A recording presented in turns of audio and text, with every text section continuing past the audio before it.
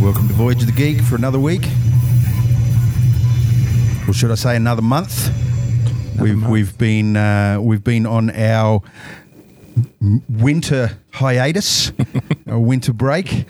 Winter might have broke us. Yes, and there have been some breakages. It went both. There was a bit of back and forth. Some personnel breakages and things like that. But we're back, refreshed, ready to go.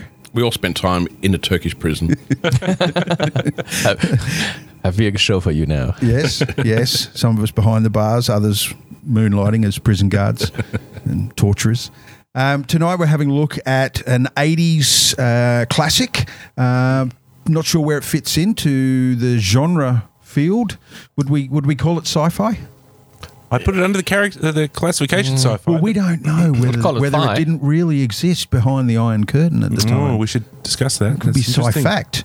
We're having a look at the Clint Eastwood classic 1982 Firefox.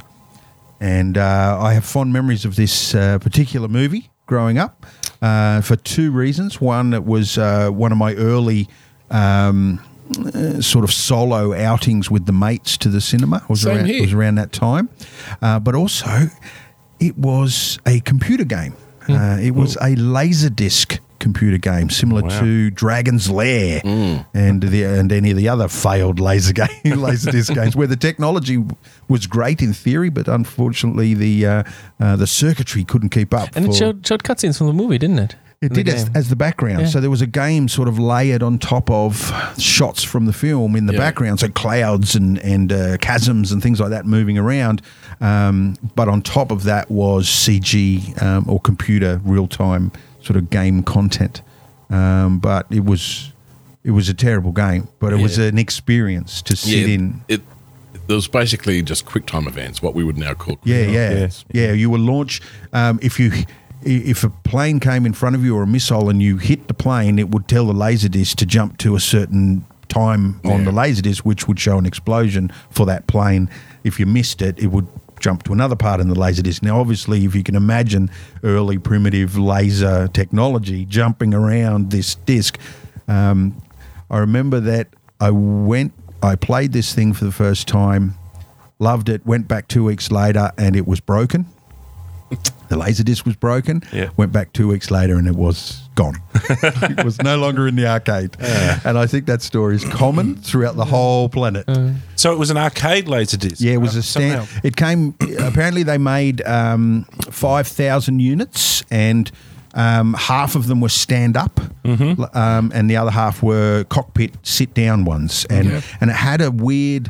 similar to the early Star Wars arcade games where you had two handles and you could roll the handles backwards and forwards or steer left and right, and that gave you your axes. And it was a terrible game when you look back at it now. But definitely jump onto YouTube and have a look at some. There are some videos available to see the gameplay. Did that come out pretty much with the movie? Not long after. It would have only been within a year. Yeah, maybe even a couple of months. So, gentlemen, as usual, let's talk about how you found this game. You start off with you, Rick. You mentioned that it was similar to myself. You sort of had an outing in your younger years. Yeah, it hit the nerd button. We want to see this cool plane. I think about four of us went to the Katoomba neighbourhood town hall thing where they used to show movies because that was the closest we had in the sticks to a cinema. Blue Mountains Katoomba, yeah, that's right. Yeah. And we all saw Firefox, and we were amazed and woo, and Yeah. as 12, 13-year-old boys are. Yep. We're pretty impressed. So you liked the film back then, Yes. and you obviously seen it recently. Yep. Is it much different? Yes. Do you have exterior influences in that opinion? Were you fending off anyone else's opinions? As per usual, Beck watched it as well. The silent fifth member of the panel Yep. on any given review. She couldn't believe how boring it was. And she thought it was a travesty that we even suggested it was science fiction. And based on probably the last couple of films she's watched, she made me create a new list of films to suggest we watch because she's That didn't suck. her exact quote was, she said, "Tell Dave I'm sick of seeing boring crap." Yeah, like I picked it. Dan, who picked this movie? Dan picked this movie. Thank you very much. But I was in agreement. I thought it was a pretty good film. I don't see it. I don't see her. Well, she's right about the boring part. Realistically, there's only 15 minutes of excitement. That's what I was surprised about. The third act. In my mind, half the film was being in the plane doing all this stuff. Nah. And I'm watching You were a the film- different person back then. Yeah, and I'm watching it going, The 80s were a different time for movies. Yep. Movies were How shot did different. 11-year-old Rick actually watch that movie then, considering Well, that there that's- is 2 acts worth of talking? that's exactly what Beck asked. How did you, as a 12-year-old geek, sit through that political thriller Yeah. to get to your little nerdy bit at the end? Yeah. was her exact words. Although I did watch And I watch did. that I know I was movie the same. I with did my too. 13-year-old son, and I was amazed and respect him for sitting through it. He likes films about airplanes, so he was keen to see it. And 20 minutes into the movie, I would have not been surprised if he had just gotten off the Yep. sofa and said, "Dad, call me when something happens." I have a theory. I have And a he didn't, he theory sat about through it. I think they set it up. We're going to talk about this in more detail, but I think they set it up really well early on with the crazy pommy guy that we saw Yeah. recently in Krull. He was the old boy in Krull. No, the English guy. It's the same guy, Freddie Jones. Yeah, Freddie Jones.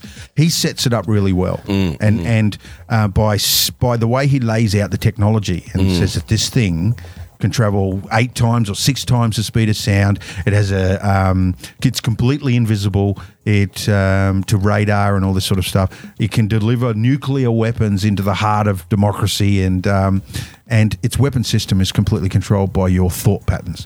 And they set that up in the first 10 minutes of the film, and so then you're hanging around.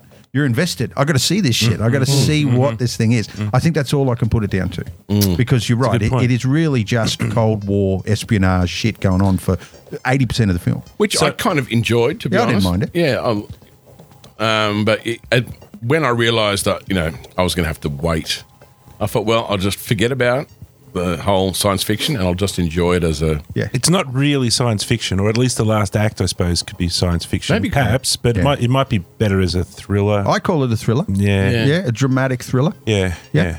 So, Dan, what about you? Look, again, as I've said before, I don't think I saw it in the theatre. I might have watched it on VHS later, some weekend with my mates. I don't have a strong memory of the actual watching of it, but it stuck in my memory. That's why I suggested it later on. It was Yeah. like Firefox. That was Yeah. a thing. We all... Yeah, and I had a positive experience, positive memories of it, and remembered it as a cool movie. Yeah. Yeah. Yeah, and it was Clint Eastwood directed, Yeah. acted, and I think produced as well. And wasn't his first outing as a director, but it was soon after It his was one first of his, outing. I think it's third or fourth film. Yeah, that he yeah, directed. and he had the incredible fortune of actually being involved on films with incredibly good directors. You know, he cut his teeth early on with Sergio Leone and learnt great cinematography and things to look for in lighting and pacing and those sorts of things. And he'd had an incredible experience. I think he'd done, before he directed his first film, he'd done like 80 films. A lot of them were straight to, matinee type things. If you look up images of him, you've seen him in films when he Just must crazy. have been 19. It's crazy. or His history is 20 and something. Or Yeah, other. Yeah. But certainly some of his signature as a filmmaker is in this film. What about you, Tom? You mentioned you watched it with one of your young'uns? I watched it with Daniel. Had you seen it before it? No. I heard that we were going to do the show. I think I got a Skype from you saying next show is on Firefox. So I thought, okay, let's check out what that is. Let's see this. Clint Eastwood sounds good because he usually does good films. So I was keen to see it. And this is a Russian-American film that didn't involve Germany, East and West. Oh, lots of German actors. Well, yes, there was. Yes, they filmed it in Austria, and they've got lots of German actors in this movie playing the evil Russians, of course. Yes. Yeah, there's some incredible accents in this film. There's a diversity of accents. One can only imagine that Russia has lots of different dialects. Yeah, I don't speak Russian, but I could tell when somebody was speaking Russian with a German accent. I could tell. Yes. Well, this is it. Let's look that up. Yep, German accent. German actor, you can tell. Some of them were really bad. Yeah. So we're going to have a look at the narrative for the film, and this is actually quite a narrative-driven film. And as always, we sort of use the narrative to guide us through the talking points of the film. We're going to try to introduce to the show, Dan and I have discussed it, we're going to try to introduce to the show probably a little bit more formally in the coming shows, more of a time-ticking clock for us to work our way through the acts, because some of these films... We've been here for 2 hours talking about, and we've seemed to find the pattern. What's the pattern, Rick? The worse the show, the worse the movie, the longer. The worse the movie, the longer the show. More to talk about. But also the better the show, I think. Yeah, that's right. So we need to try to find some happy medium there and bring the show back to something that's a little bit more digestible. So yes, we'll have a look at the narrative, and Dan likes to guide us through the story beats of the film. So take it away, Dan. Where do we start with this one? Well, we might just back up quickly and just do the tagline. Oh, yes. Have you got a tagline? I found a tagline. I can certainly have a quick look. See if you can find a different one than what I've got. So I'll read out the one that I've got. What have you got? Okay, here it is. The most devastating killing machine ever built. ... His job, steal it. That's all I've got as well. Yep. That's the German one as well. I just read the German post, and that's exactly the translation of what you just said. Is it? Yeah. So that's the only one available on IMDb too. So, and it's tight. It's to the point. Sums it up. Look, the poster has a black plane with this guy in the foreground with a black suit with the fireballs or something like that. With a black helmet underneath. It's a high-tech plane, and this is the same time that Knight Rider was really becoming really big. Like the first season of Knight Rider, 1982. Yeah. So I wonder how much they played off the success of the TV show, saying, "Oh, kids these days, they love this high-tech black, dangerous stuff." Maybe let's make an airplane movie.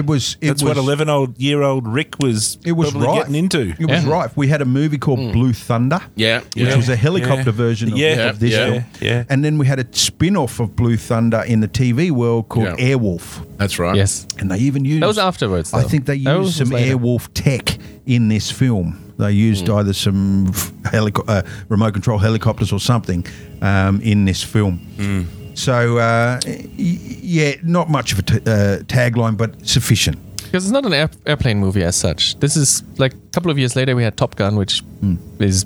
An airplane movie. That's a good airplane movie. Yeah. Whereas this one, you spend 2/3 of the movie waiting before you see the main, the tight titular character. I think if this was made today, one of the major things that they would do would be to introduce dogfighting and air combat in the first part of the film. It's maybe to set his character up, because we just take their word for it that this guy is an ace pilot, even though he gets shot down.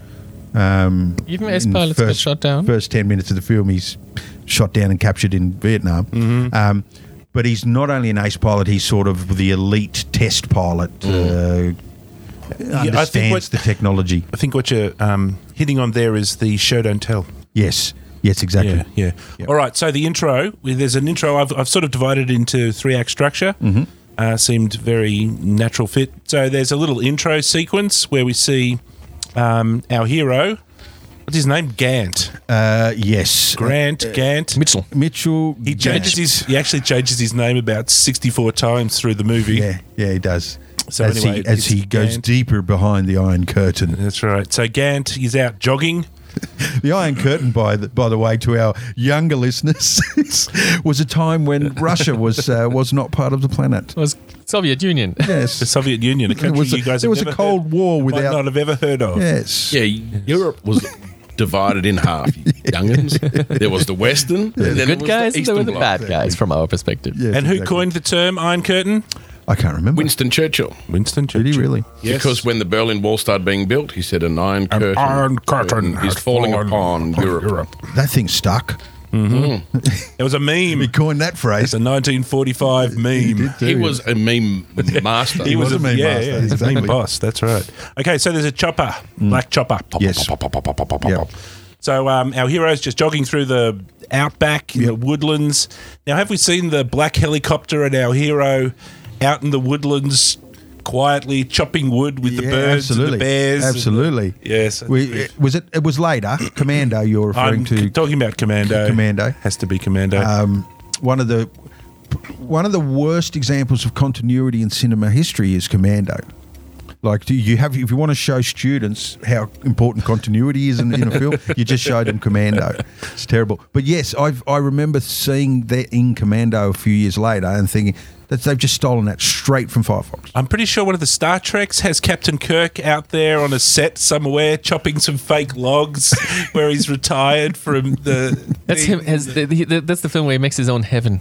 Yeah. You make your own heaven, and that's his idea of heaven. That's Chopping wood. Star Trek Generations. Generations, yeah. So rather than drive up with a car or send him a letter or something, they send up a black helicopter after him, and he's already a little bit crazy because he's PTSD or whatever. Well, we get introduced to a pretty critical character aspect, don't we? He manages to jog into his house, which is a really remote sort of location, in a swamp or something. and the Picturesque first thing he swamp. does, he grabs a gun off the mantelpiece, Yep. hides in the corner, and proceeds to go into a post-traumatic flashback scenario where we see he got shot down, he was taken prisoner, and the biggest aspect, I think, of the flashback was how much trouble he had with the napalm bombing of the little kids Yes. in his rescue attempt. Yes. When they rescued him, they napalmed the little kids in front of him and stuff. So it was a disaster. He got shot down, and then he got captured, and then they rescued him, and they blew up some poor little kid. Yes. And he was freaking out. So after he has his quick freak out dream, what's the immediate scene that comes back when he comes back? When he comes back to And he has a reality? gun in his hand. And he has a gun in his A hand. loaded gun. Cocked and loaded. It's the helicopter 3 pilot. aliens. Yeah, 3 giants. 2 of them alien looking with their faces right in his face looking at him. with their bloody shields With their down and visors helmets down. off. Yep. Their giant mustaches. This is all If safe. he had shot them right in the helmet, I would not have been surprised. Yeah, exactly. All right, so they calm him down and they gather him up and take him into the helicopter. Okay, so that's the intro. That sets up our character. Yep. And then the next thing that we do is we go and check out the secret base. So there's a secret base, and there's lots of admirals and generals and aircraft admirals, and they're all sitting around a big table. They've got 101 maps. Yep. And there's some big super duper conference. The war room. The war room, exactly. And there's some frizzy head Pom who's like Yes. M or something or other out of James Bond. Yep. And they've got some. with the patience of a half-sucked Seos, like taking no shit from anybody in the room. yeah, because he knows better than all the generals because Yeah. he's got his finger on the pulse. And that formula is common, isn't it, for that era of film where there's always some uppity pommy in the corner that's calling the shots, and he's nowhere near as important as all these generals and chiefs of staff and all this stuff. Yeah. And yet he always puts them in their place because he knows better and he has better statistics. So they've got a projector and they've got a black and white scratchy little photo up on the screen, and he's saying, that there is the Firefox. Satellite silhouette of something. Yeah, I don't know if it's actually satellite. It might have been It could have been air because they reconnaissance. might not have had satellite photography. I don't know. They might have even said it was an air reconnaissance picture. But they go straight for the jugular, like you said, and they say, that's the Firefox. Yep. And then they go and list all of its stats. You can go Mark 5. And it has thought-controlled weapons. What's Mark 5, Tom? Past. No, like speed of sound is what? 300 meters per second. 1,000 Speed of sound is Mach 1. So if According I don't to know, science. if It's about is it 1,200. linear? So then it'd be linear. 1,500 Yeah. Is it 1,500? meters per so 1.5 kilometers a second. So we're talking 6,000-ish If that is Ks an hour. This Yes, thing then, can yeah. go. All right, so I did a little bit of research. It's ridiculous. That's speed. redonkulous. That's like crazy. Yeah, if Like- you wanted to turn, you would need a continent yes. to let's turn. say you wouldn't be flying very low through canyons, would you? No, absolutely But not. just wait and see. You'd have a fraction of a second to dodge a mountain. Yes. And your plane would probably burn up and rip apart. Yes. But I'll talk a little bit about planes later on because we've got some interesting stuff on that coming up. Okay, so a secret message from that they get a secret message that Firefox would be flying, but they couldn't pick up anything on radar. That's right. It went missing on radar. Yeah. They knew that it had taken off and had landed, but during the flight they lost it. That's right. And they have to calculate when it comes back. And that's how they figure out how fast it can travel. Yeah. Yeah. And then therefore they also guesstimate that the Firefox is invisible. So I was sort of thinking to myself, absence bomber. of evidence is not evidence of absence. Yes. They sort of, Yes. we've detected nothing. Yeah. So we think it's got anti-radar Therefore, capabilities. yeah, that's right. Despite the fact that the pilot could have taken off, gone around the airfield and landed again. Yes, or it could have actually been nothing. No, but they do have a lot of information already. They obviously had Russian. I mean, they have the connections They have there. There's people lots of inside. information that they've already got. They got the technical specs of the airplane. Yeah. They just want the prototype. I took it that way, that they Yeah. knew that it existed. They knew that what it's supposed to do, but they didn't have any evidence until that flight, and then they realised, oh shit, this is the real deal. They know the bloody size of the pilot. They know his body size, and Yeah, they true. know everything. Yep. And they're also in contact with some traitorous rebels in the Firefox development Yep. group, the scientists, right? Yep. And those guys have sent out secret messages, and they've been picking up. M's been picking up these secret messages somehow, so that they know what's going on. Speaking of size, that's one of the reasons why Clint Eastwood is chosen for the mission. Yep. He fits the suit, and Fits the suit, he and he speaks speaks Russian. That's right. He was specially trained for, His grandfather was Russian. His mum. His Russian his fluently. mother was Russian, or and something. that's why he and a bunch grandfather of as well, pilots probably. were specially trained in case. That's right. They mentioned saying that they were part of some group. After should- the Second World War, they were trained to recognise and use foreign Yeah. technology. Yeah, something like that. So M says, we got to go and steal it, right? Okay, so all the generals say, yeah, rip up. Yes, we're going to do that. All right, so the next story beat is we're going to have to convince old Mitch Gant to come out of his happy little swamp where he's been shooting squirrels and, other forms of wildlife happily for the last few years. And having flashbacks. Having flashbacks, yes, seeing Yep. squirrels and getting terrified. So this next bit is the seduction. You have to seduce the hero into action. Now, a typical hero will have to refuse to, So does Grant do the refusal? I think he does. Yeah, it's a bit of a lame refusal. He's a It's like, soldier. He's trained to do as he's told. I got the sense that he inferred that he didn't want to do it, but knew full well he didn't have a choice. Because you're in the military for that amount It's of time. military for you, yeah. You if you get called upon, you really, because they can make life really hard for you. So I felt that was a bit of a weak story beat. I got reluctance, but not complete refusal. Yeah. Yes, I got reluctance but not refusal. Very good, exactly. And I would have strengthened that if I was doing Firefox 2.0, and I would have said, fuck off, I'm going to shoot you if you ask me that again. Yeah, and they could have played into it, the psychological stuff. I never really got the sense that anyone else knew that he was having this issue. Did you? Was there part of the movie where that Were other people... is known? No, they did mention that it was a thing, Okay, cool. when they were discussing with M. Yep. And what they said was, because one of the generals says, isn't he a crazy person, some sort of lily-livered, knee-knocking coward?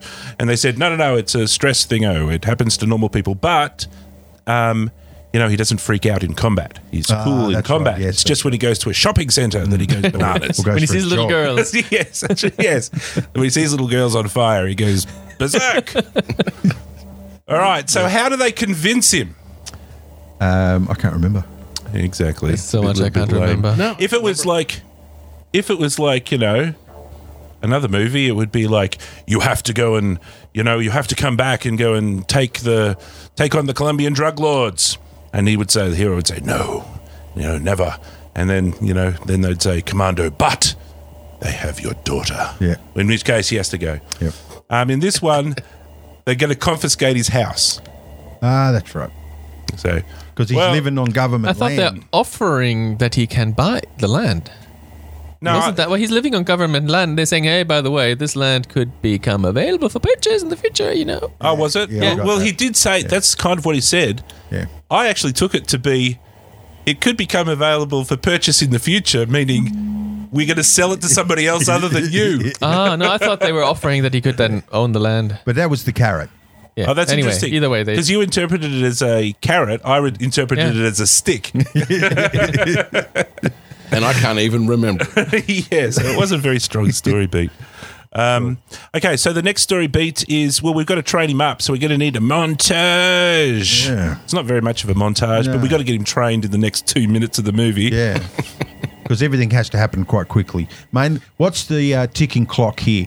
Am I right in thinking it's the visit by the First secretary. The secretary, the Russian first secretary. That time was Brezhnev, I think. Yeah, it has to happen on that visit, or no? Yeah, or before that. The visit or fly, the something like that. plane will fly during that visit. I don't know why that means they have to steal it beforehand. Why can't they steal it afterwards? Don't know. But, Yeah. Well, yeah, that was kind of the plan.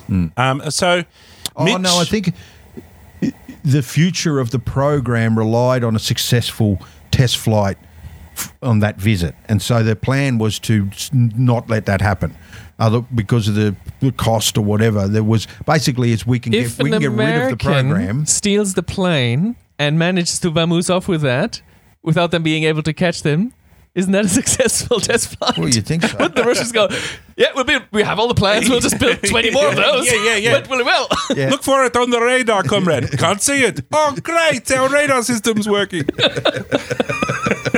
That's successful. That's the first poor Russian accent for the evening. There will be much It will more. not be the last.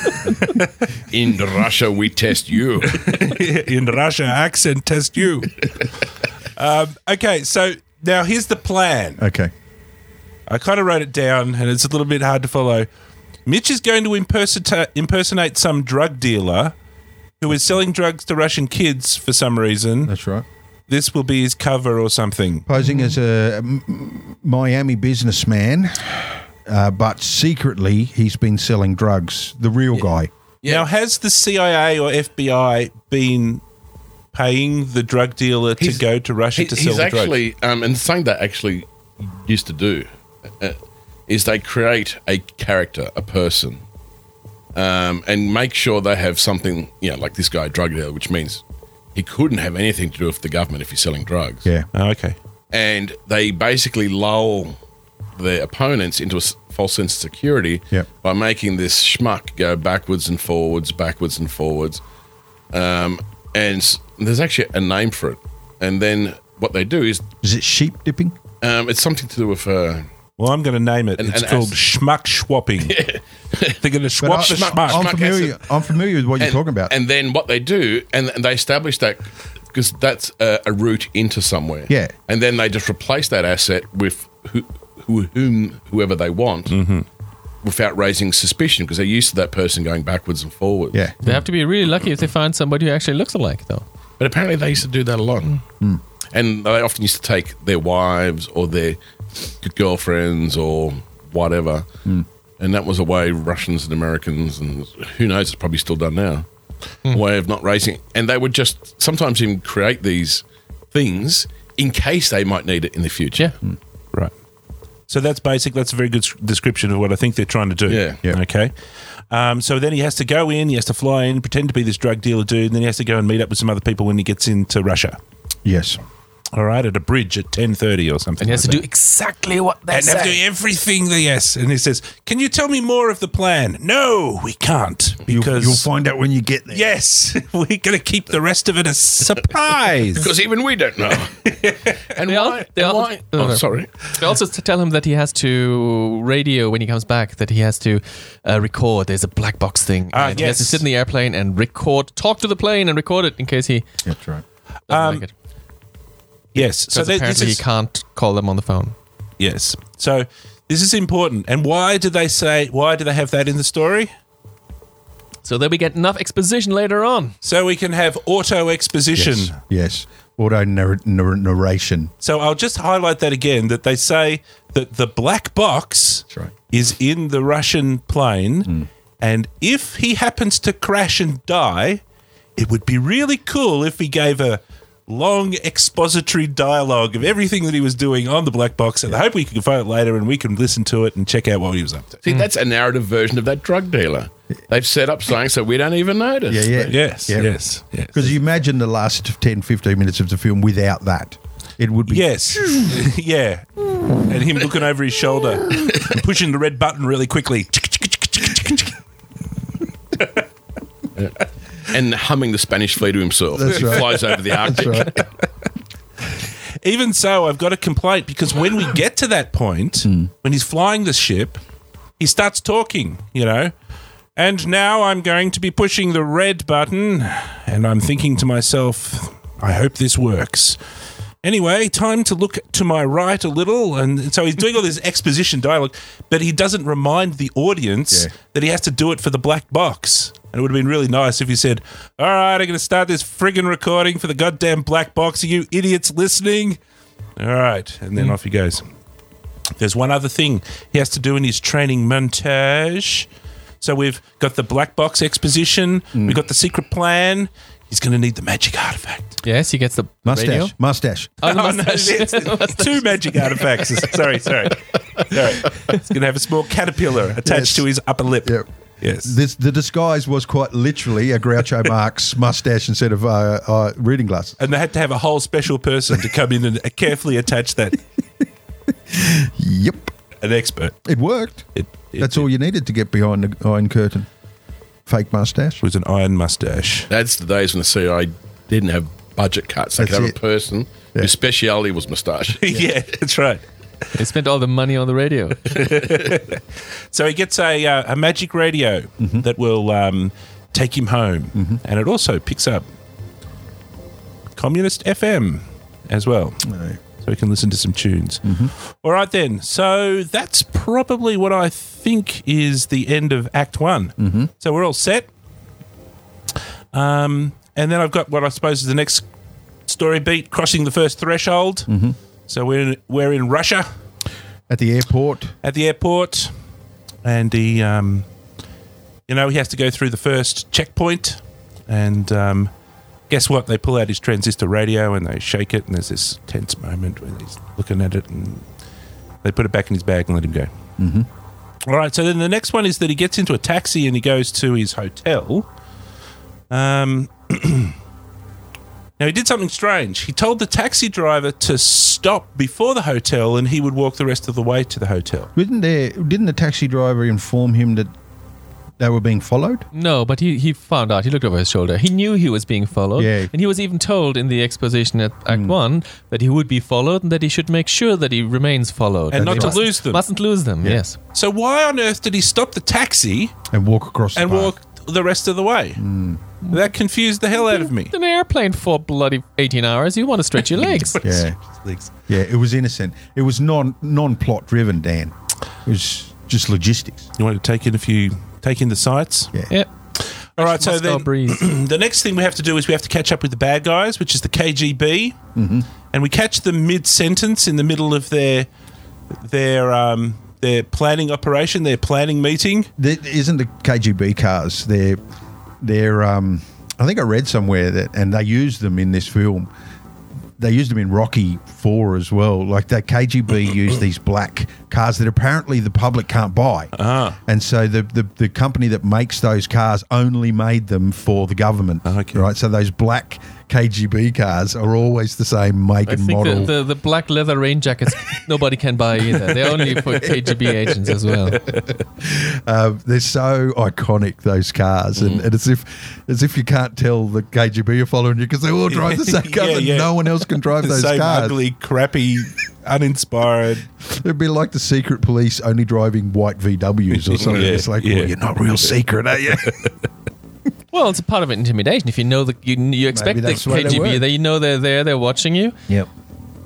No one expects the KGB. All right, so there's a bunch of KGB agents, and they're sitting around in a big table, and I kind of like they're caught mid exposition, and so I thought it was a bit lame where they're like, "Yes, Comrade General, that will be an excellent plan that we will implement tomorrow, and I'm absolutely sure it will help with the stuff that we're doing." And then it's like, okay. Do a better one next time. It didn't sound like they were The accent needs to be better. Than. That was my best one, man. Comrade. You got to roll the R's. Lean on that R. All right, so Tavarish Danovich.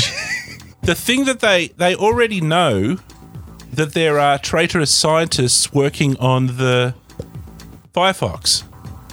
That's right. The KGBs.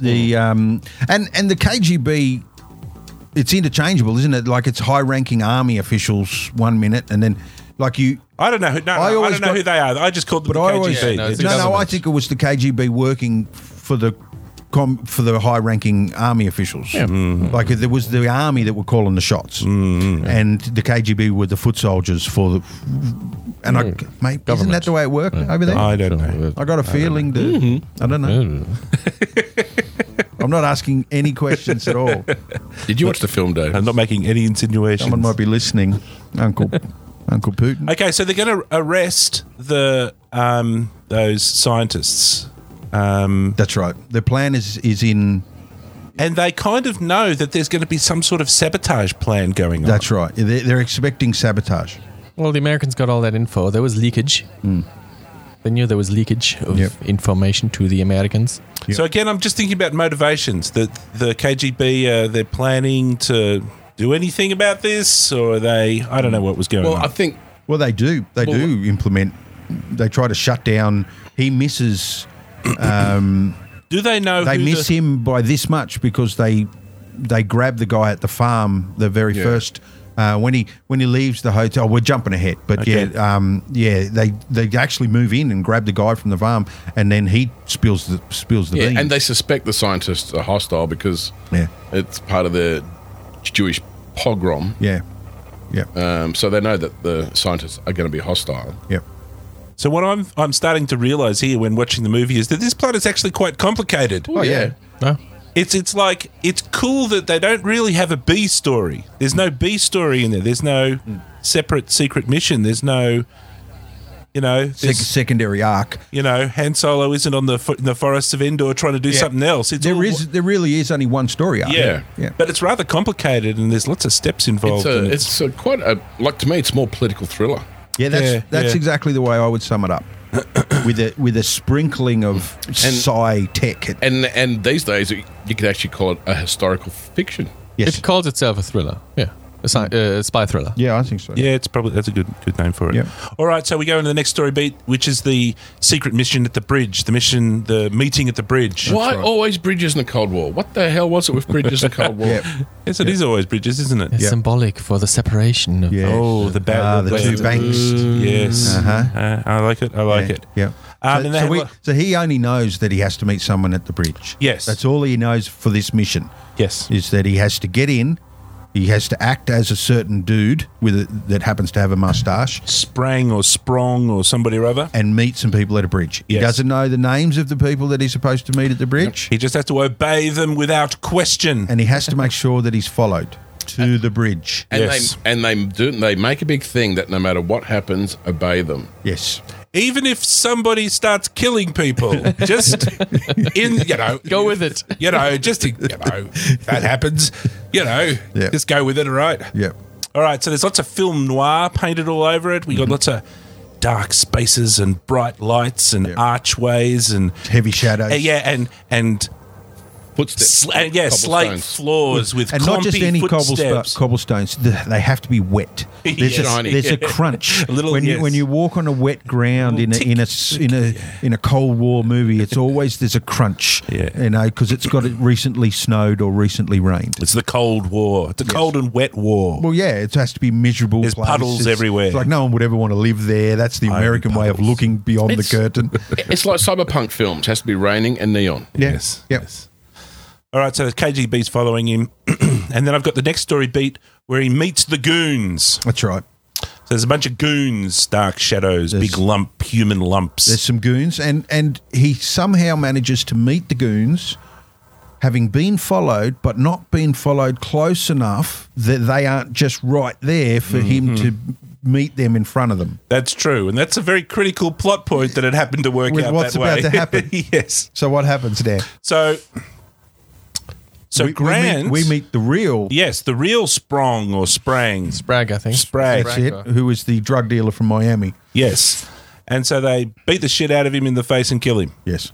Right in front of He everybody. is a disposable asset, much like Donald Trump. If it was shot today, he wouldn't be a drug dealer. He'd be a pedophile or something like that from Miami. Yeah. So they turned a blind eye to his side activities, Possibly sponsored his activities. possibly, and blackmail, and have him used for their bidding So they beat him in the face with an iron pipe a lot.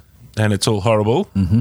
And then they peel off his excellently attached mustache, take away his passport, which is Gavin Spang, put it on the dead body, push him in the river, Yep, and run away quickly. and run away and run it away into the night giggling. And what's Clint Eastwood's attitude towards? well, he's not happy about it. No, he's not a happy man. The fact that it happened is against his better judgment, and believes that there could have been another way. Yeah. But what do He you might have a point, given the shock he's just gone through. I was shocked. I wasn't prepared And the for fact that nobody tells him what the plans are. yeah. Someone could have told me. I probably would have been all right with it. Yeah, just a few minutes to prepare would have been helpful. But they also give him another secret name at the same time. Mm-hmm. You're now Gavin Smith, That's right. or whatever the secret name is. Yeah, I can't remember. Is he? He's a. Michael something, hasn't it? Is he an American? No, he's some Russian dude now. I thought he was a tourist. Oh, I thought he used was to. No, supposed he's to a be tourist. He's a tourist. Yep. Oh, maybe They he's gave a him a tourist. camera. Yeah, that's right. He literally Russian goes through tourist. about 5 identities or something rather in a early very into this. short period of time. Yeah. Yep. So they run away quickly.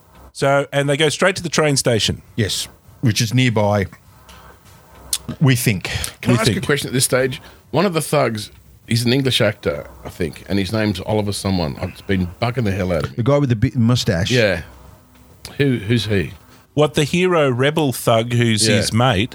Yeah, he's been in heaps of stuff and I can't remember anything. I forgot to look it up before the show, and it's Do you remember what he was called in the movie? No, I couldn't remember any of their names. Yeah, He is least of all.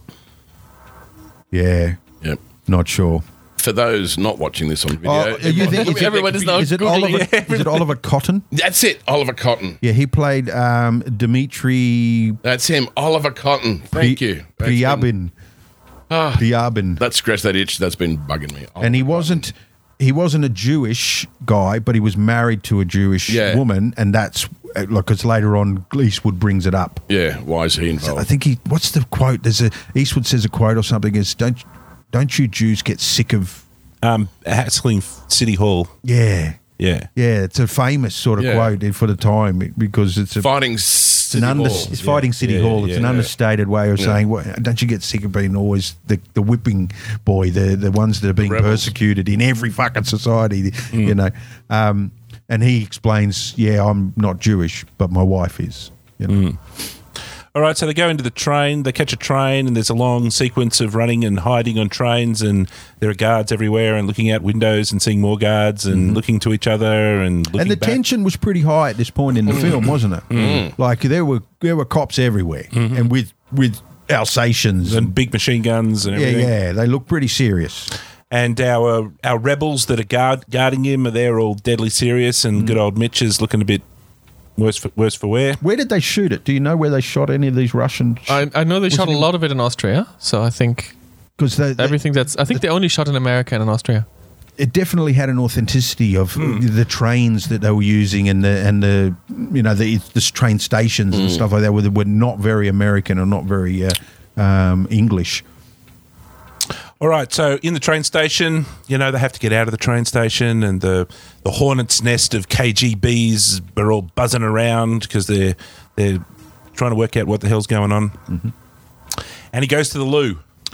He's told to go to the toilet and just chill, baby. Because he was looking a bit stressed. That's right. And he proceeds to have a freak out in the toilet. Well, he gets stopped first and questioned, and the KGB guy wants to look at his passport and everything, and he's freaking out. Questions him about the hotel. Yeah, and he manages to go to get past that, and that's when he gets told, "Look, you need to go and chill. Mm-hmm. We won't leave this station until you've been checked at least another 2 times." Mm-hmm. All right, so he's down in the loo and he has a bit of a freak out, and there's an extra KGB guard goes down to the loo and sees him in the loo and asks to see his papers, please. And what happens?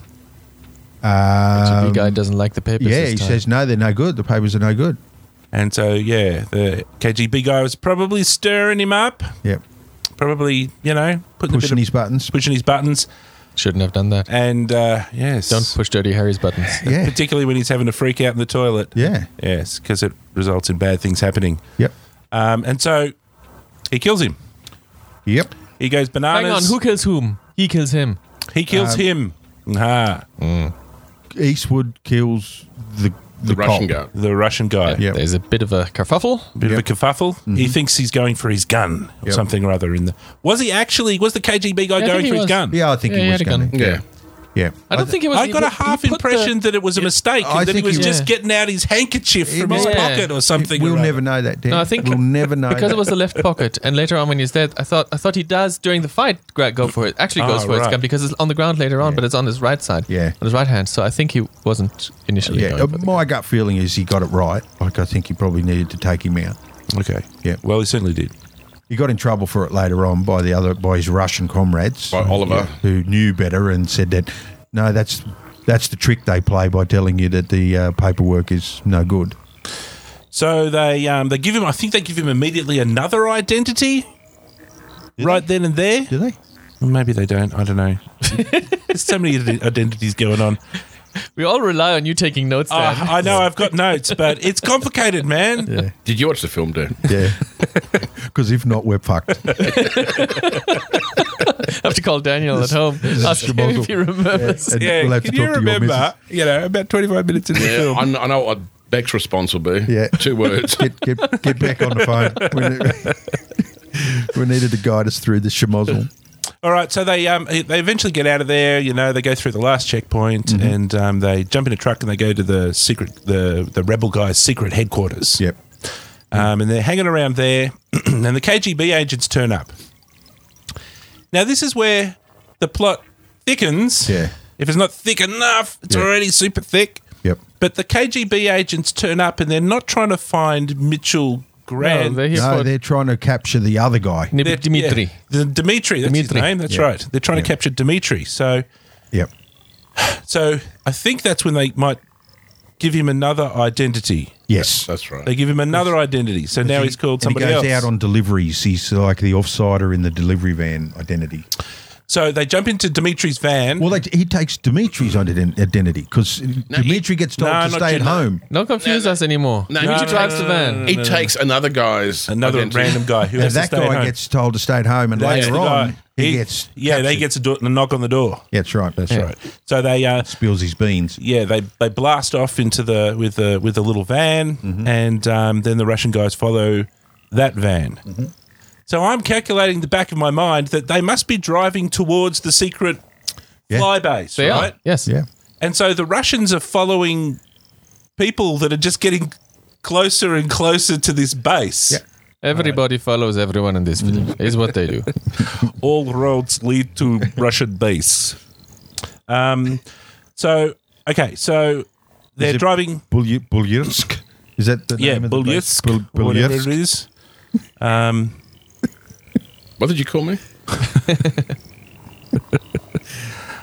So they're in the truck. They drive and And they're being followed the whole time. they're being followed the whole time. And now they have to make another switcheroo because he has to get into the base. That's right. So we're almost there, and they have to slow the truck down just slightly. To In a rolling, curve? it's In a rolling curve. speed. In a curve when they're not being seen. Yeah. Yes, just And To tuck and roll speed. Yeah. tuck and roll exactly. And he has to jump out of the car. That's right. Whilst and then Dimitri has that sort of brave moment where he says, "Jump out of car. Do not say goodbye. So, It would be just offensive."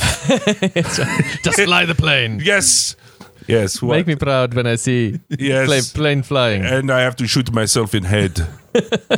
Now, there's two things that confuse me. One, you haven't gotten to that, not yet. Okay. But the other one is, this is the plan. Yeah. They're following the plan.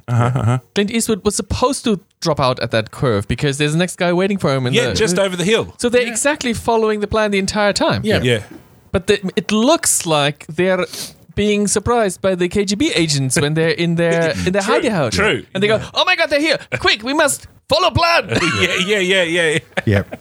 Well, I think the tuck and roll might have been ad-libbed, but the meet the guy by the side of the road thing might have Yeah. been planned. Okay. Yeah, I don't think they were expecting So to the be. KGB They're so chased. used to being followed and being chased that they just stubbornly do Yeah. exactly what they wanted to do anyway, regardless.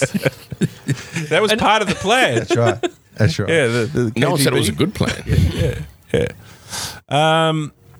Okay, so And the other thing that confused me, because it comes now, yep. is he takes on the persona of a general or mayor or something, high-ranking Yes. army Yeah, officer. we're slightly. He's a That's slightly captain or ahead. colonel. After Slightly ahead. Yep. Something. But then he sets the dogs and the guards on Dimitri, doesn't he? Because Dimitri is mate, over there. That's a good And point. he goes, that's actually "Check over there." That's a There's- I never thought of that, but you're right. You're right. Isn't that what he does? He orders extra dog patrols on the outskirts of the airfield, which is where Dimitri is. Yeah, Dimitri gets eaten by dogs. Which is why he needs to put a bullet in his head at the end. Yeah. That's a good I didn't- point. It's I didn't American arrogance. I didn't think those dogs and those guards were related to the ones that chased. There might have been Dimitri down. different dogs. Yeah. I think he's just setting that patrol away from him. There might have Party been pooper. miles between Yeah. the two, because there might be just a lot of dogs. No, I like to think that Grant had secret orders. And But his I do secret like- order, he pulled out at exactly 3:00 and it says, "Make dogs eat Dimitri." We can't trust Dimitri. Must wipe away all. I'm going with Evidence. Tom's. I like Tom's way of thinking of it. Yeah. Even that he just doesn't even know, like he didn't think, does it? That American cowboy Yeah, attitude. yeah. Send some dogs over there. Yeah. I'm in. Dimitri, what? What are you doing? Or he's just so into his character that he's like, what should we do, Captain? Well, Yeah, I'm Captain. double the guards. Yeah, I guess somebody's stealing plane. Yes. Anybody can break in here, you idiots. I like it. He looks just like me. Yeah, imagine. Well, anyway, I'm going. So now he gets picked up. He meets the guy that is fixing his car over the ridge. Yeah, one of the scientists. Right? Now, who's the scientist? Aha. Aha. Jew. Yes. Some Jewish Who is he? scientist. He's a German scientist in other movies. He's a German. He's a wizard scientist he's in a- other movies. He's an SS leather coat wearing Yes. Indiana Jones amulet hand guy. bearing. Yep. Ah, it's the hand guy. And more From the famous, I but didn't recognize that's him. not his famous role. The famous role was from Red Sonja. When Yes, his best role. He was the henchman from the arch nemesis chick from Red Sonja. Exactly. Oh, I hadn't recognized him. So he does all of those roles. He's a bit of a Good. character actor. He plays the professor-ish doctor, sort of Russian. Strangely, he's playing a good guy in this. Yeah. He's normally the snivelly bad guy. They're normally the two roles. He's the snivelly bad guy, or he's the Russian or German doctor, or he's some kind Yeah. of professor. Ronald Lacey. Yeah, that's simple. What else is he in? Can you see a couple of other? He is in Raiders of the Lost Ark, Red Sonja, The Adventures of Buckaroo Banzai as president. What's he? He's the president with the asshole operation. I never realised that. No. Okay. So he's been in a lot of the movies. He's we've been done. all of the movies that we've done. He is Every one of he them. is the common thread to our show. He and John Carpenter. Yep. So All right. Clint Eastwood gets shoved into the boot. Yes, into the boot, and he gets taken into the base, and there's a bit of a sneaky moment, and everybody's, "Ooh, will they find him in the boot?" No, they don't find him in the boot. So he goes in, and then he goes and gets handed over to the chief scientist, rebel scientist, Baraklavov, somebody like that. Baron Klavovich, Sure. Buckholz? Baranovich. No, it's not Balavovich, Piotr Baranovich. Baranovich. That's it. Nigel Hawthorne. Nigel Hawthorne. is Hawthorne, very famous English actor. also Been in- known as what's his name in Yes Minister? He was in Yes Minister. That's exactly right. Can't remember. Basil. No. Humphreys. Humphreys. Yeah. Humphreys. Yep. Yes, Minister. Madness of King George. He was in Demolition Man. He was the guy that was trying to put society back together and made it so that you couldn't swear and all this sort of stuff. Oh, we got to do Walking around in a toga, a kimono. Oh, we got to do Demolition. That's a good film. I think we'll like that one. Yeah. We can't do it. Okay, meanwhile, whilst he's doing that, Dimitri has his hero moment where he's going to get into a 36-kilometre-hour car battle, yes. with their two extremely slow Russian cars bumping each other. Suspiciously devoid of speed, wasn't it? That whole sequence. It was like it was taking part on a tennis court. It was all really slow, and then It's all leading up to the finale of the film to make the airplane chase that much faster. that's Yes. it. Let's slow everything Training else you. down. Yes, including the story. So he crashes the world's worst looking delivery van, and then it's a foot chase. Yes, he manages to shoot the other car right in the petrol tank Where they full explode. of the KGBs who As they run into a pile of logs with one wheel, and it flips the car into the air, does two spins and explodes. It's funny how in those films there's always something that ramps. Yes. Just one side of the car. Yes. Yeah. Yes. Okay, so Baron Yes Minister Balanovich explains the super plan. He has to walk across here and go over there, and he has to go in. It's a big expedition chunk, isn't it? That's coming now. Yeah. It's See, the because whole. they didn't have any wizard to do exposition. There's no exposition man like in Yeah. fantasy films. Yeah. Yes, he doesn't have he kind of doesn't have an offsider to So ask him questions. so the Gary, why are we getting into this van? So the plan is, and all this is about to happen in a few hours' time. So there's not a lot of lead up. It's almost happening immediately, and he's going to sneak into the base as an officer, which somehow they got a uniform for. Mm-hmm. He is to go directly to the change rooms. Yes. Right. He has to strip down to his undies and hide in the shower. And hide there for 3 hours. until he hears some kind of an alarm, because they're going to set a fire in the hangar As a distraction. and they're going to try to take out the second MiG, which is a big plot point that we find out in this exposition. Oh, by the way, Because this there's is the two of by them. the way moment. That's right. There's two MiGs. Yes, there's another one under construction, but don't worry. Yeah. At which point you know exactly that there's going to be a dogfight at the end of the film. And you're like, yay! Yeah. So we realise, I think, by a lot of cautious looks to one another, the wife, the Baranovich and his wife are both scientists on the team. Mm-hmm. Yeah. And we realise through a lot of cautious looking and staring into each other's eyes that they're not long for this world. Yeah. That they know that this is almost a one-way trip for them. They're very brave Yes. people. Yep. Okay, so the next story beat I've got is shit gets real. Yes, it does. Okay, so the KGB start to put two and two and two and the other two and all those other twos together. Mm-hmm.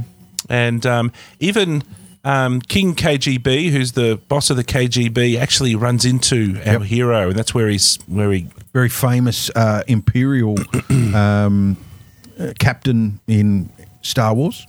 He managed to survive Empire Strikes Back, despite losing the Millennium Falcon and all these other things, and was in the opening scenes of Return of the Jedi. When Darth Vader lands on the Death Star. Yeah, that's right. Yeah. He's the captain that comes and greets him, and he's informed that the Emperor is visiting in person, so you better up your game. Double your efforts. Yeah, he's the guy. He's the guy that's calling the He's shots. the guy who doubles his efforts. for the KGB. Puts it all together. Yeah. And so now they just start to realise that, about what's going on, because they start to get reports and they've got their computer system that's getting pictures and they're putting everything together. And they've got a drawing. They managed to have a completely exact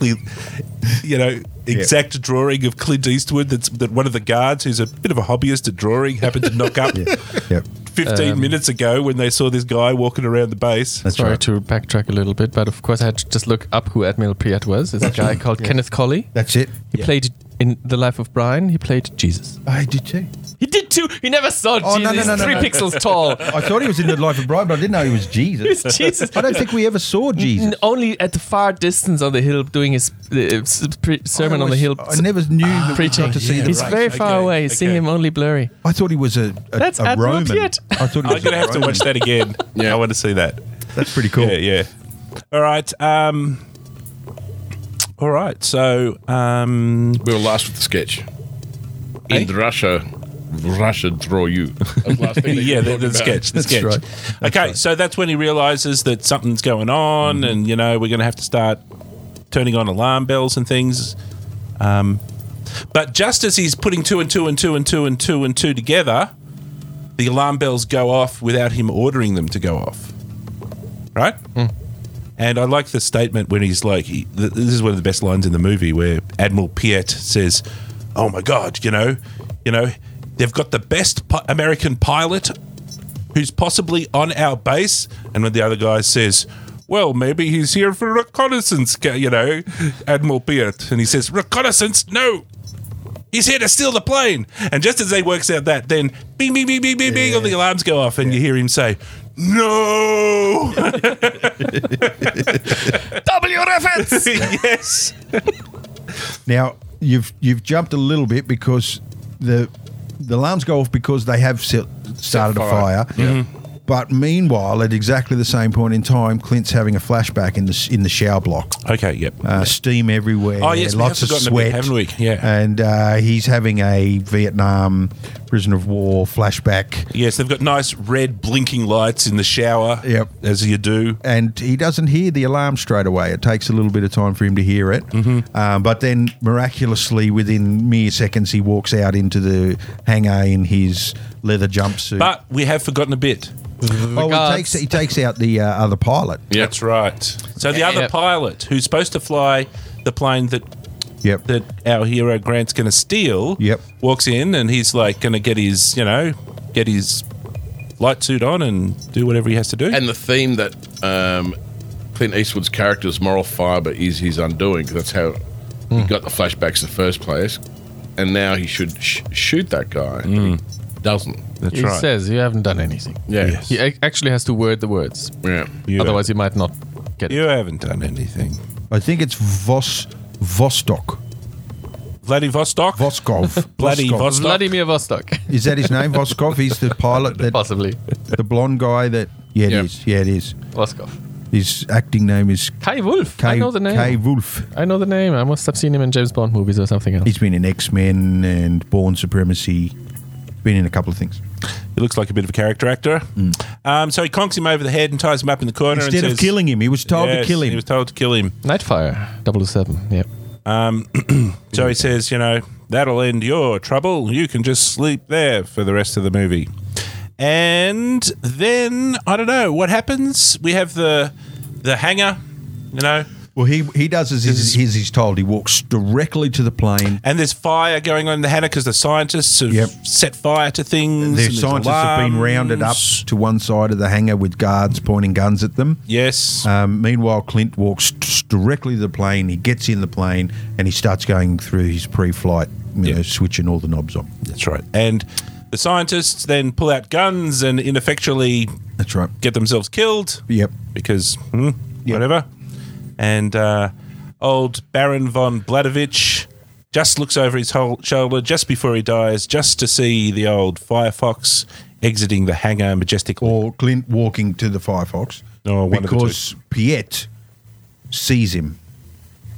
Yes, and that's when he says, Like he points and sees him. yeah, and strangely he tells the guards not to shoot at the Because they can close the doors, right? Oh, yes, because we can close these very slow doors. Don't worry, I've got a plan. Yeah.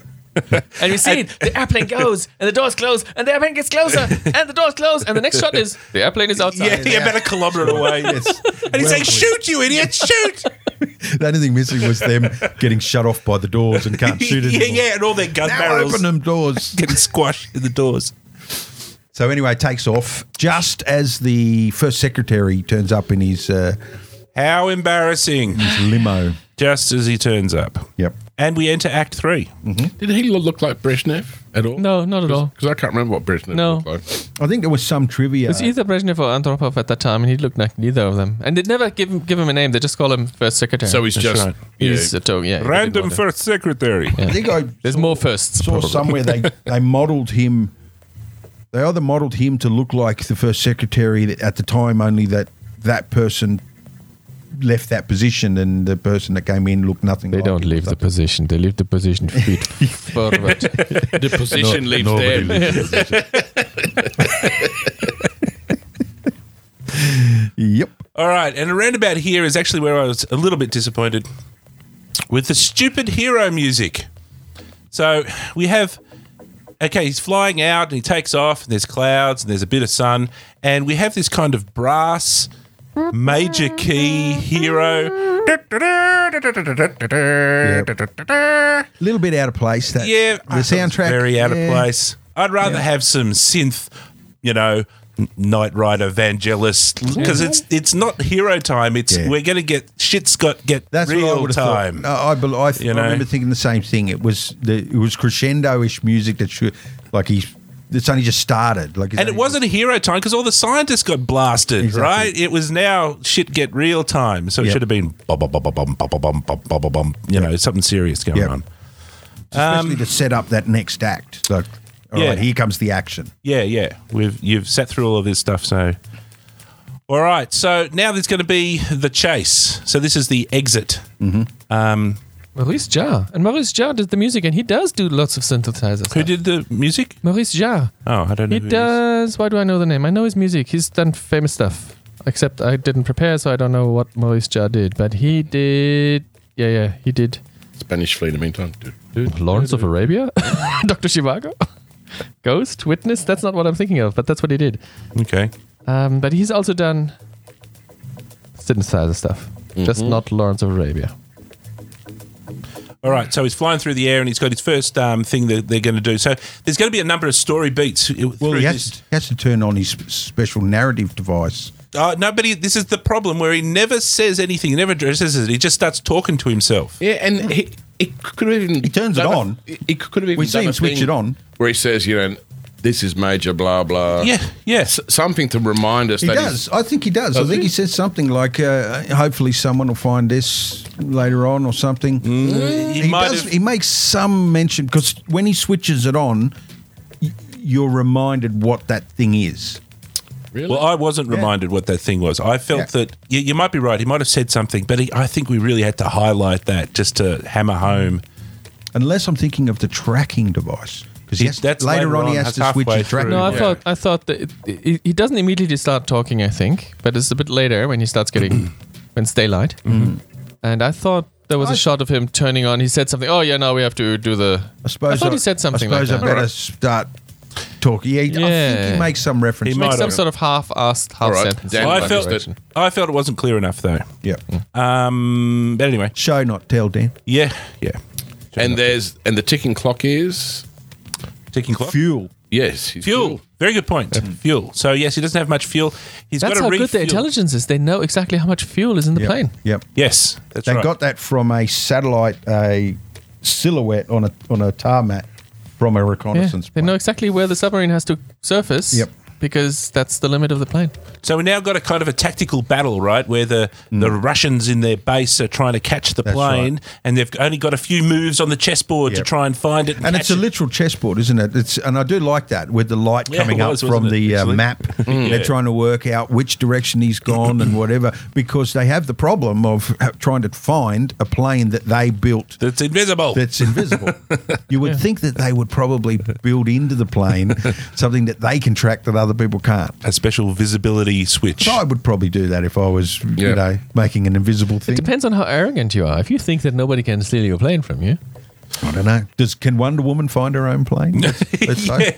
I used to have one of those invisible planes. they have these keys that go. You the keys, and then you I've still hear got the sound key, when it yes. Every now and again, you pull it out. See Wonder Woman throwing paint in the air all down the street. It's got to be here somewhere. Okay, so speaking about invisible, his first trick is to be visible. Yes, That's right. he It has to be seen. Yes. So there's going to be a number of tricks. So we'll go through it. There's about four or five story beats that happen. And we're getting narrated not only by him, we're getting narrated by by the Russian. by the good guys who are in their own control room, which And looks the a lot. Russians too. Their control Russians as room well, looks though, like more of a NASA type control room, doesn't it? The America, the Ally control room. The Russians are in a sort of an underground bunker. And they're sort of reminding us of the plan as well, almost similar to a heist movie. You know how a heist movie, they don't tell you all of the plan, they narrate it, you know, Ocean's 11 type Yeah. as you go. Yeah. We're getting that from him in the cockpit. The Russians Yep. speculating what he might be doing, and then the Americans. Who are also kind of speculating because they don't know whether it's going to work or They're not. looking for signals of that Yeah. the plan is still going Is working. correctly. So he first makes himself very conspicuously visible to a aeroplane passenger jet, and he flies right past it, heading directly south. That's right. And then as soon as he gets out of their field of vision, he switches on his cloak of invisibility and zips around and heads north. Yep. So that's the first Clever. trick. And flies very low. And he flies very low Very, very low. because if you sit next to a mountain, you can not be seen. Flies insanely low. And insanely fast. Which I thought, Well, he wasn't supposed to fly fast. That's isn't that redundant? I thought if the plane's invisible, why do you have to fly in canyons? Well, it's first of all, it's not invisible. It's just I know, partially not radar proof. Yeah, But I suppose they're worried about people spotting him. Yes. they mentioned that as well in the thing. So they were being Right, that very explains careful. that. Spies everywhere. KGB, as we know, is following everything. Yeah. Everywhere. They're following little tractors on the field. Yeah, they even have in the film like fishing trawlers with some poor KGB agent who's catching tuna and watching the ocean. Okay, so what's the next trick that happens? Oh, that's right. Actually, the next trick that happens is Comrade Super Secretary is going to try negotiations. He talks that's right. him back. Come, bring the plane back. Yeah. He's Can your I- only option. Can I talk Seriously. to the secretary? He talks to Grant, and they have a bit of a discussion. I wish to talk to the pilot Yes, that has stolen my aircraft. the property of USSR. That's right. So he says, "What did he say? Come on, God, just bring it back. You know you want it. Come on. We will give you. You've had your fun. That's right. All right, And you when- got and when they- us. We give you All painless right. death. And when they hang up, some subordinate says, "So what do we do? Just blow it out of the sky." yeah. Just gets a bit cranky, instant cranky. So I kind of like that actually in the movie but I didn't think that he had any.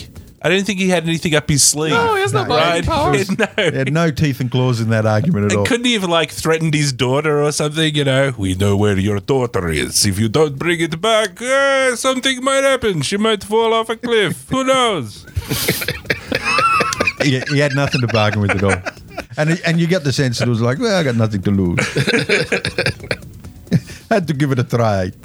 All right, so they eventually work out because the commander. This is what I like as well. The Russian commander's no fool, and when he hears the report that the aeroplane saw the Fox going south. Now you're alluding to General Vladimirov. Vladimirov, And he's one of my favourite characters towards the end of the film. He's Klaus the guy in the Slivich. control room. Another that- German actor. He puts the wind up the secretary later on. gives him a serve. Yeah, gives him a serve. And he puts a lot of this stuff together. He realises that Gant is the best of the best. Why would he be seen by a plane flying south if not to send a false message? I believe he is heading north and not south. And Comrade Secretary says, "You're taking an awful risk there, Captain." Yep. And he says, "Yeah, whatever, let's do it." So the secretary, he decides that it's a ruse, but the secretary refuses to take his advice and send the second MiG to the north, and says, no, the MiG must continue to the south. You can let somebody else check out if your theory is correct. Right, so here's plan B. They're now down to plan B. I think plan A was the secretary. Plan B is that they're going to use their infrared radar detectors because they've got some hint of being able to detect the thing. And then they're going to switch all of their anti-plane missiles onto It's just infrared. heat. It's just heat detection. Yeah. Yes, they're going to signature. detect the heat. But the thing is that, and now you'll have to correct me about what's going on here, but the thing is that those missiles won't track the Firefox particularly well. No, they track it. They track the engines. No. They specifically say it kind of is a bit dodgy and it doesn't really think it will work. And so they say, we might need a target for those missiles to lock onto. Do I have your permission, never got comrade that. secretary? I never got I didn't that. quite understand I that thing, never but I understood. remember I them didn't- saying something They about did- a target. They definitely yeah. said that. And so the comrade secretary says, do what you have to do, Yeah. Captain, you know? And I don't understand. Are they saying you fly another plane behind it? And Yeah, that something like that was the plan. That's what I got from Something it. like that. So unless I'm missing in it. the end, some poor bastard in a helicopter has to go up and. So why am Well, I what are we- hovering here? So that's basically what happens. He flies up, and then they shoot some missiles, and Yep. and yeah, and that's when Mitch doing his expository. Oh, I can see another aeroplane, and there's rockets chasing me. I'll have to make that other aeroplane hotter than me, so that the rockets won't attack me and will turn around and attack it. Despite the fact that the plane can travel at 6,000 kilometres an hour, right? 6,000. There's nothing that the missiles can't fly that fast. The planes and helicopters can't fly. Yeah, I was wondering. Just about- outrun everyone. Yes. Yeah, I was just thinking, just put on the gas. Like, At one point, he does, and he does it in a confined chasm of snow and whatever. I think that's how he gets spotted. Like, I'm pretty sure he was told not to do it because he could get picked up on heat radar or something, and that's how they finally found him to tell the missile boat to be on the lookout because that was the last known trajectory. So that's Plan C. Yes. So that's Plan C. Is they happen to have a missile cruiser or a missile frigate that just happens to be in the right place, and he's heading north, and he's going to fly right over the top of it. Yeah, Well, they surely have lots of missile cruisers, and they just pick the one that's nearest. yeah, that's probably actually what happened. So he's out over the water, and we see the first shots of him flying at 20 feet Yeah, at at Mach Mach 7,000. 17.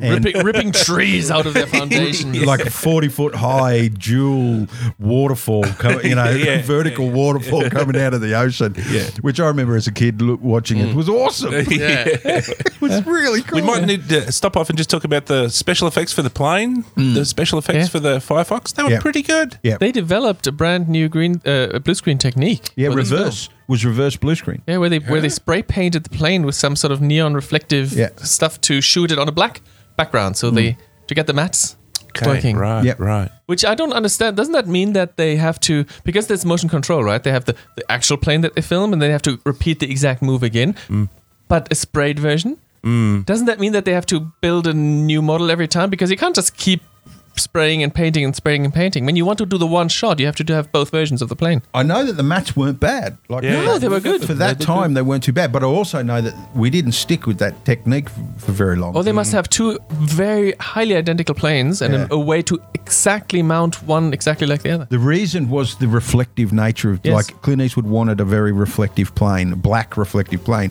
You put that in a blue screen stage and it's a blue reflective plane. And you can't mat the The fucking vast majority of the budget went towards special effects. thing. Well, It's a $21 million film, and I think $20 million went towards Doug special Trumbull effects. was supposed to do the film. He was supposed to be the lead visual effects guy for the John film. Dykstra. Well, Trumbull left the film. He walked off Oh. and went and did Blade Runner. Yeah, that's right. That's right. Which you can understand. That Yeah. might have been a better gig, right? And like overnight, the film got handed to a totally different studio. Yeah. I think next door to where the film was being done a week earlier or something. I'm confused. Explain to me this blue matting business. If you don't Well, blue screen, normally we put a blue screen behind an actor or a feature, and in post we can isolate the blue and treat it as a mask. We use green screen more Yeah. nowadays, Yeah. mainly With because computers, we can do it, but in the olden days, you had to do it with exposure of Oh, so of the blue film. screen's just like a green screen. yeah, Yeah, same Well, thing. film color is made up of all the different colors. Three pigments, Yeah. red, green, blue. Yeah. Blue was the least amount of color likely to be found in actors. So they would use blue, and they would be able to isolate that blue channel and extrapolate a matte, and then Yep, they would yep. use that matte to cut everything else out. But in order to extrapolate the matte of the old techniques, you had to really overexpose, and you had to have really high contrast to get the plane essentially to be white. And so a lot of the blue screens in older films, you will see sort of a dark fringe around the models, because you can't get it. And it has to be pixel perfect, you know. And so you could only do that. There wasn't a lot of people that could do it motion well. control arms where you could robotically repeat the same move. So you have to have the plane fly and film the plane, and then you have to have another version of the plane which has the different paint on it fly exactly the same move. Now it's difficult enough to have the same model fly multiple times, but then switching different models in between, Yep. it's tricky. But I think they did it on Star Wars as well, because they had different versions of the Millennium Falcon. They had ones that had the lights on, and then they had ones that were Yep. proper painted ones. So they must have already been very good at being accurate. Star Wars was lucky. A lot of the ships are really light grey, and against the blue, you don't have to go too deep in the blue to actually get a fairly contrasting matte off it. The original colour for TIE fighters and things was blue. And they had to change that. Oh, really? Yeah, the original But you don't need to use concept. blue screen. You can use red screen or green screen as well. True, Yeah. but yeah. But I think they had to change it from blue for that reason. Yeah. Okay, so there's a missile frigate in his way. Yep. I don't know, he just kind of flies past really fast and they fire rockets and it doesn't work. Yep. Okay. And Doesn't then he fly past it so fast that a helicopter that was about to take off crashed? Yeah, something like He that. shoots one down, and then the other one he just crashes by flying past it. Yeah. And so anyway, we're done with that. That wasn't very successful. Then he has to get his fuel. So he's got to land on an iceberg. And we get a mini ticking Shelf. clock moment where the calculator on the homing device, which was built into his transistor radio that he brought all the way from America, told him that he had to the refueling position was 40 miles away, but the fuel tank was telling him he only had 20 miles of fuel left. And I think it ran out, didn't he? Yeah, he glides. Didn't he glide in? He glides. Oh, it might yeah, have, yeah. I think he glided I don't know in. if you can glide with a plane that has such short No, wings. they become a brick.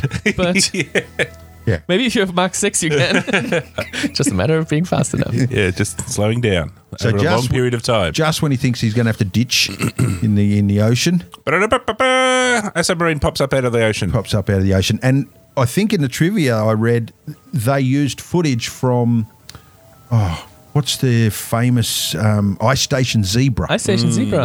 where the sub breaks through the ice. It's the exact same footage. Yeah, yeah, I read that Excellent. too. I love that film. That's a good one to review. Okay, so cut a long story short there is he lands the plane on the ice.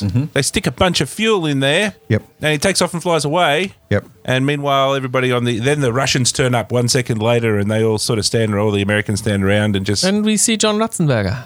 That's Did we? right. Yes. Yes, Where was he? As a little henchman on the submarine. He's Ah, I didn't see that. He pops up everywhere, that guy. Like, I swear. He's a rebel in Hoth? Empire Strikes Empire Back. Strikes Back, yeah. On Hoth.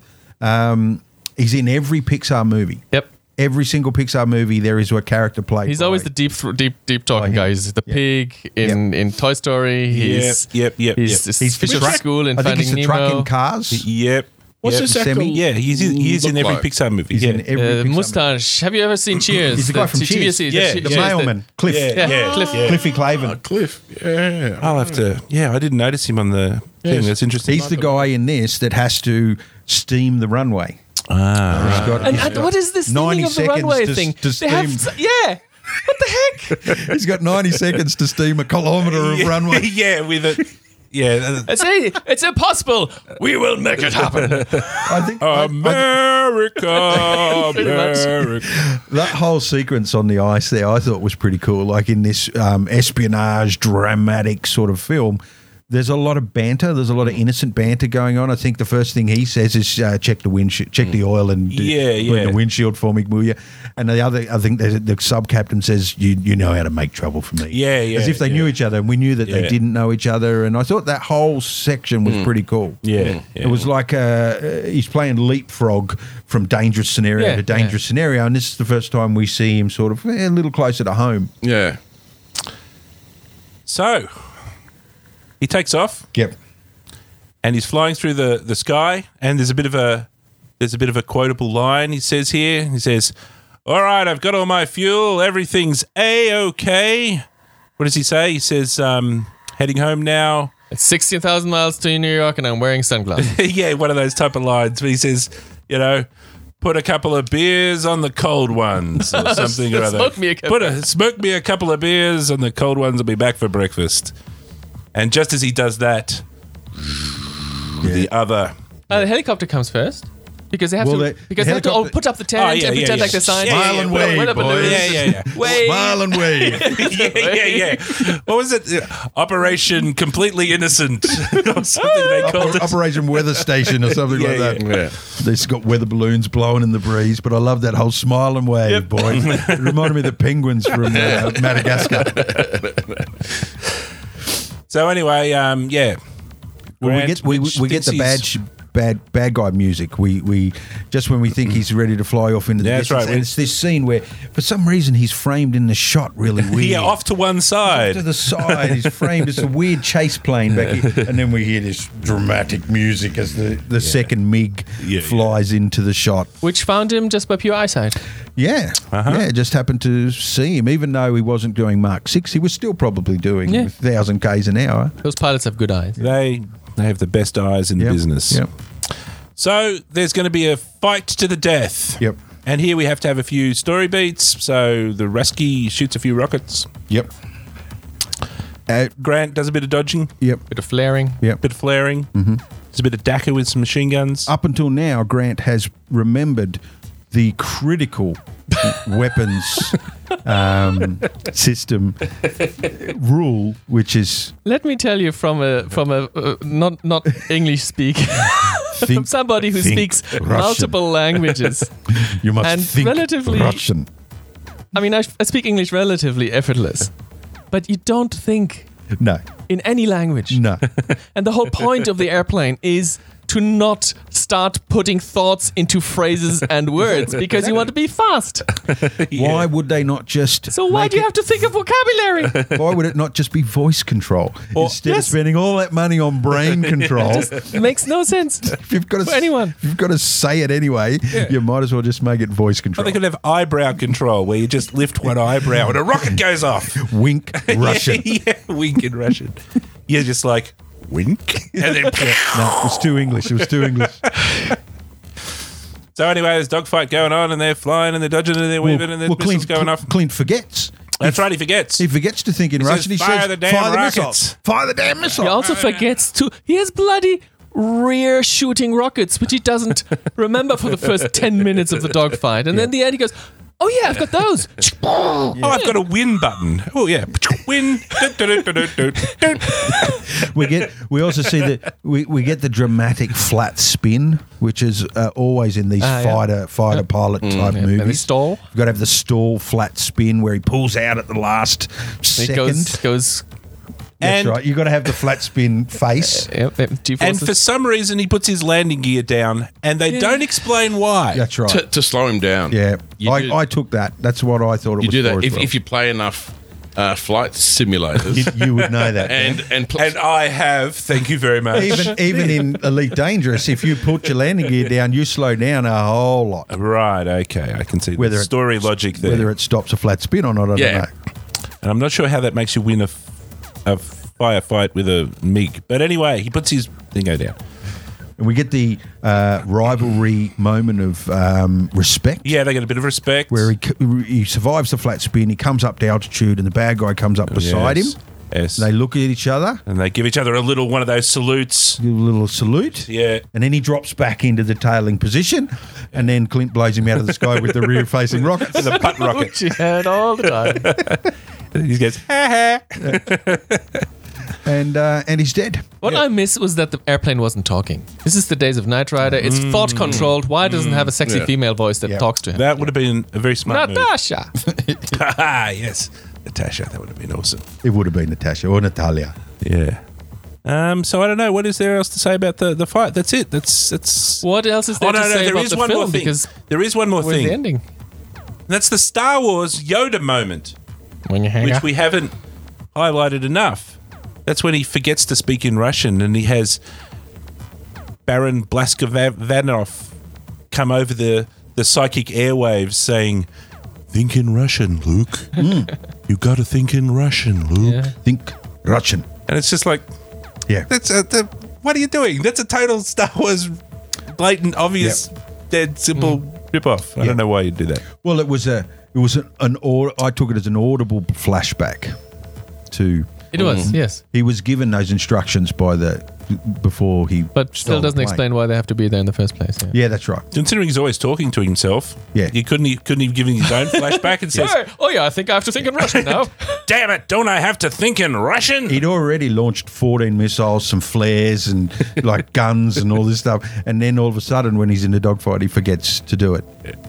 So he kills the bad guy And we roll the credits. and roll the And roll the credits. Yep, that's it. That's it. And Roll the credits with the heroic music. Yeah. That fly off into the clouds. they played the heroic music too well. It's the same stuff that they played at the Yeah. end there, which was more fitting, but still something weird about it. Yeah. It didn't sort of fit the film. No. And did that plane remind you of the stealth bomber or what? A little bit. It did. A lot. Yeah, yeah. There is apparently a Russian plane that looks a lot like that plane. It's a MiG X something. It Wow. looks remarkably like this plane from that period. Well, maybe we should move into a little historical excursion. Sure. Well, Because the movie's finished, so the movies we're done. That's it. We're finished. Yeah. So yes, the historical little excursion that I've got for you guys is that this story is not based off, but It's a book. No, it's a real story of a defector. Defector who defected over to Japan. Victor Belenko. There you go. This was just about yeah. to say. And old Victor, is flying a MiG 31, no, a MiG 25. Yeah, it's a MiG 25. Yep. Now, the Russians are inventing all of these cool planes. MiG 25, MiG 26, MiG 31. And guess what? The MiG 25 is called a Foxbat. And the one that comes after it's called a Foxhound. Oh, really? And I don't know, the other ones are probably called Fox Penguin and Fox this and Fox that. So they're all actually called Fox Dingo. So calling this one the Firefox is authentic. There she is. MiG-25. We're looking at a picture of MiG-25, which is a dual tail fin. It doesn't really resemble the. It's got Russian writing on it, and if you didn't have Big red star. Latin Arabian numbers, you wouldn't see that the picture is mirrored. Yes. And so we're talking like 1960s, late 1960s technology. And the Americans find out about this MiG-25 and they're like, holy shit, what is this thing? Turns out that this is kind of a bit like the Firefox. It's friggin' awesome, right? This thing still holds world records Oh, really? for speed Wow. and for height and for accelerating up to almost space. That's pretty impressive. It can kind of get halfway to space in 2 minutes or something like that. I was reading on Wikipedia, right? On Wikipedia, one of the space shots that they do is they blast this thing up to space, and the engines flame out because there's not enough oxygen. But the thing just keeps going up, and they said, at the top of the parabola, they're going at 75 miles an hour. So they're going from Mach 3 up to 75.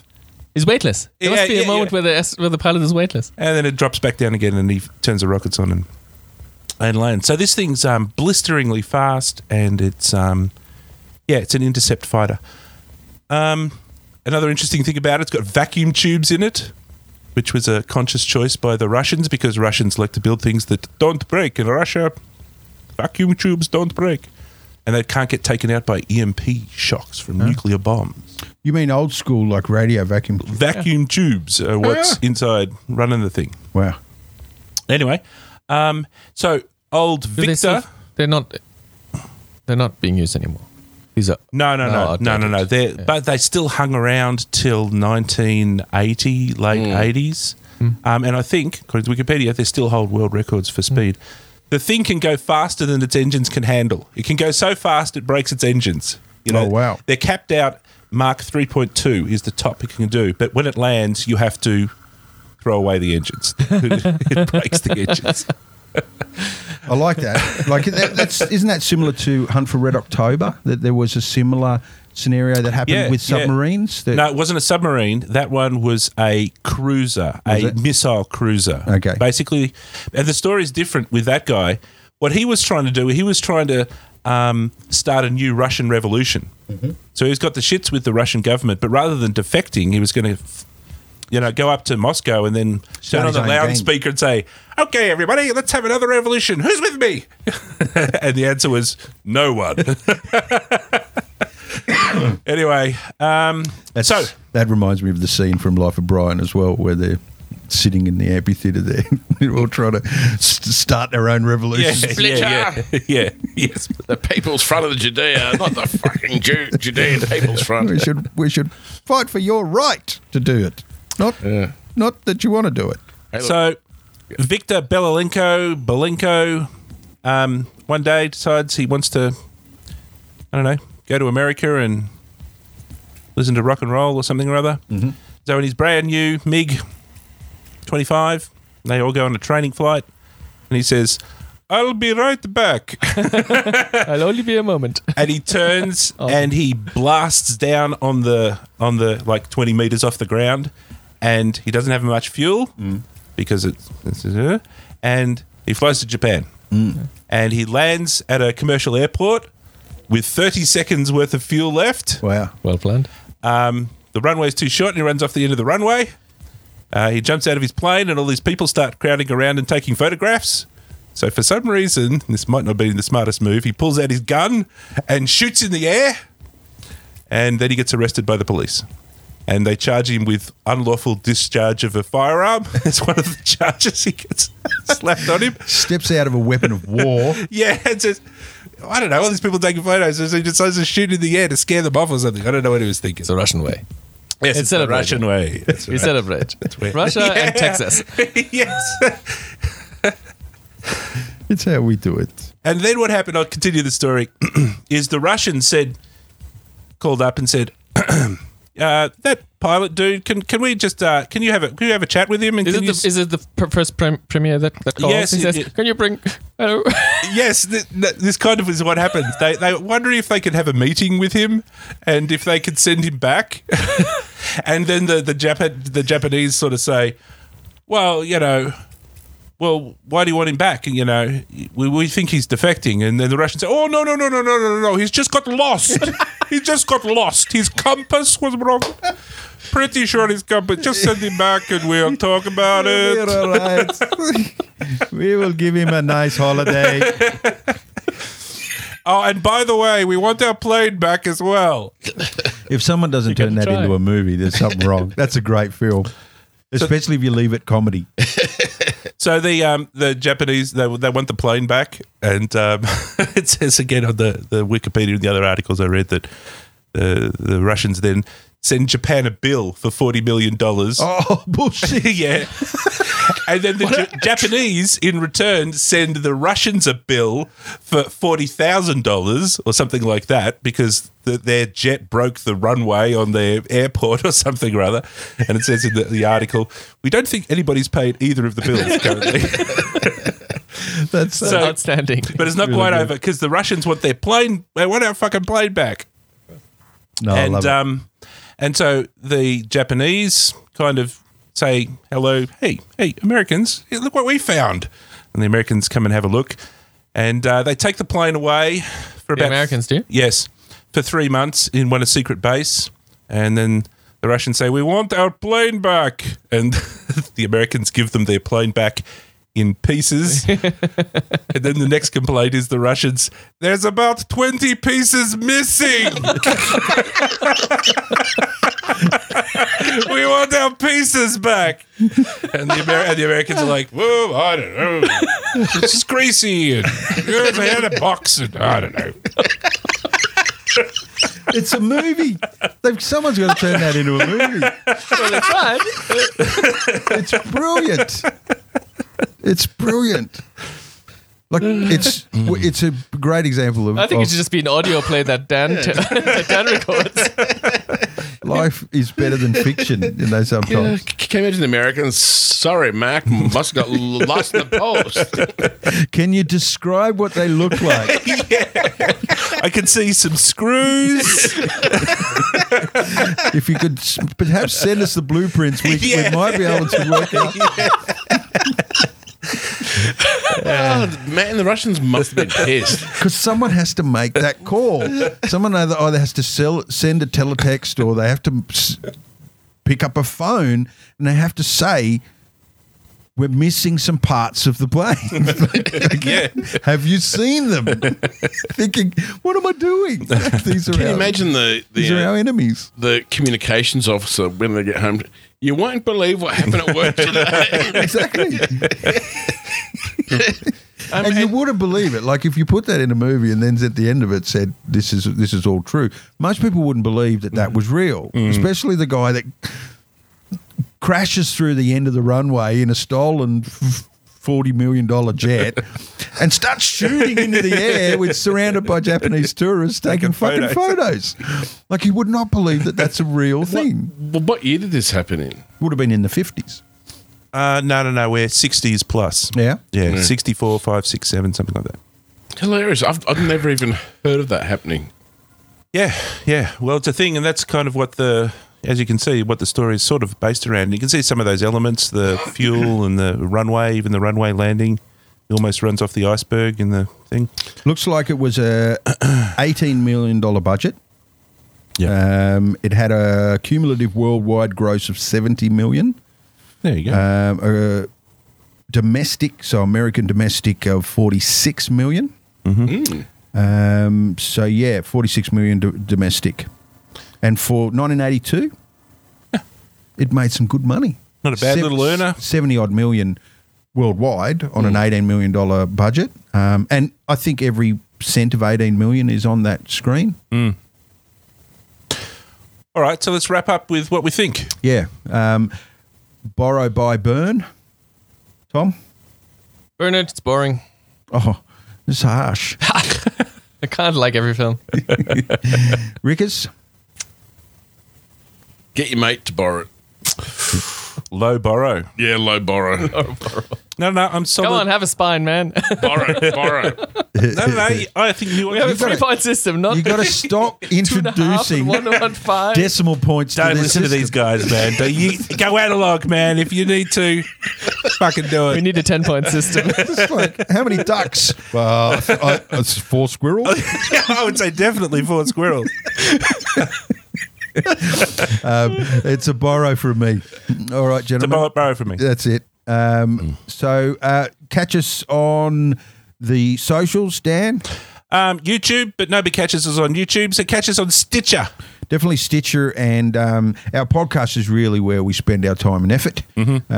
We try to make our voices sound pristine and radio-like, which we don't do with our vision, because you can't polish these turds. we sound a lot sexier than what we look. Absolutely. Yeah. When you take the Wait vision for the away, 100th show. it's a Wait it's till a the 100th very show. good. It's the best looking show you'll find on Stitcher and iTunes. Okay, so that's it. Until next time, it's bye for me. Think in Russian. До свидания. What is your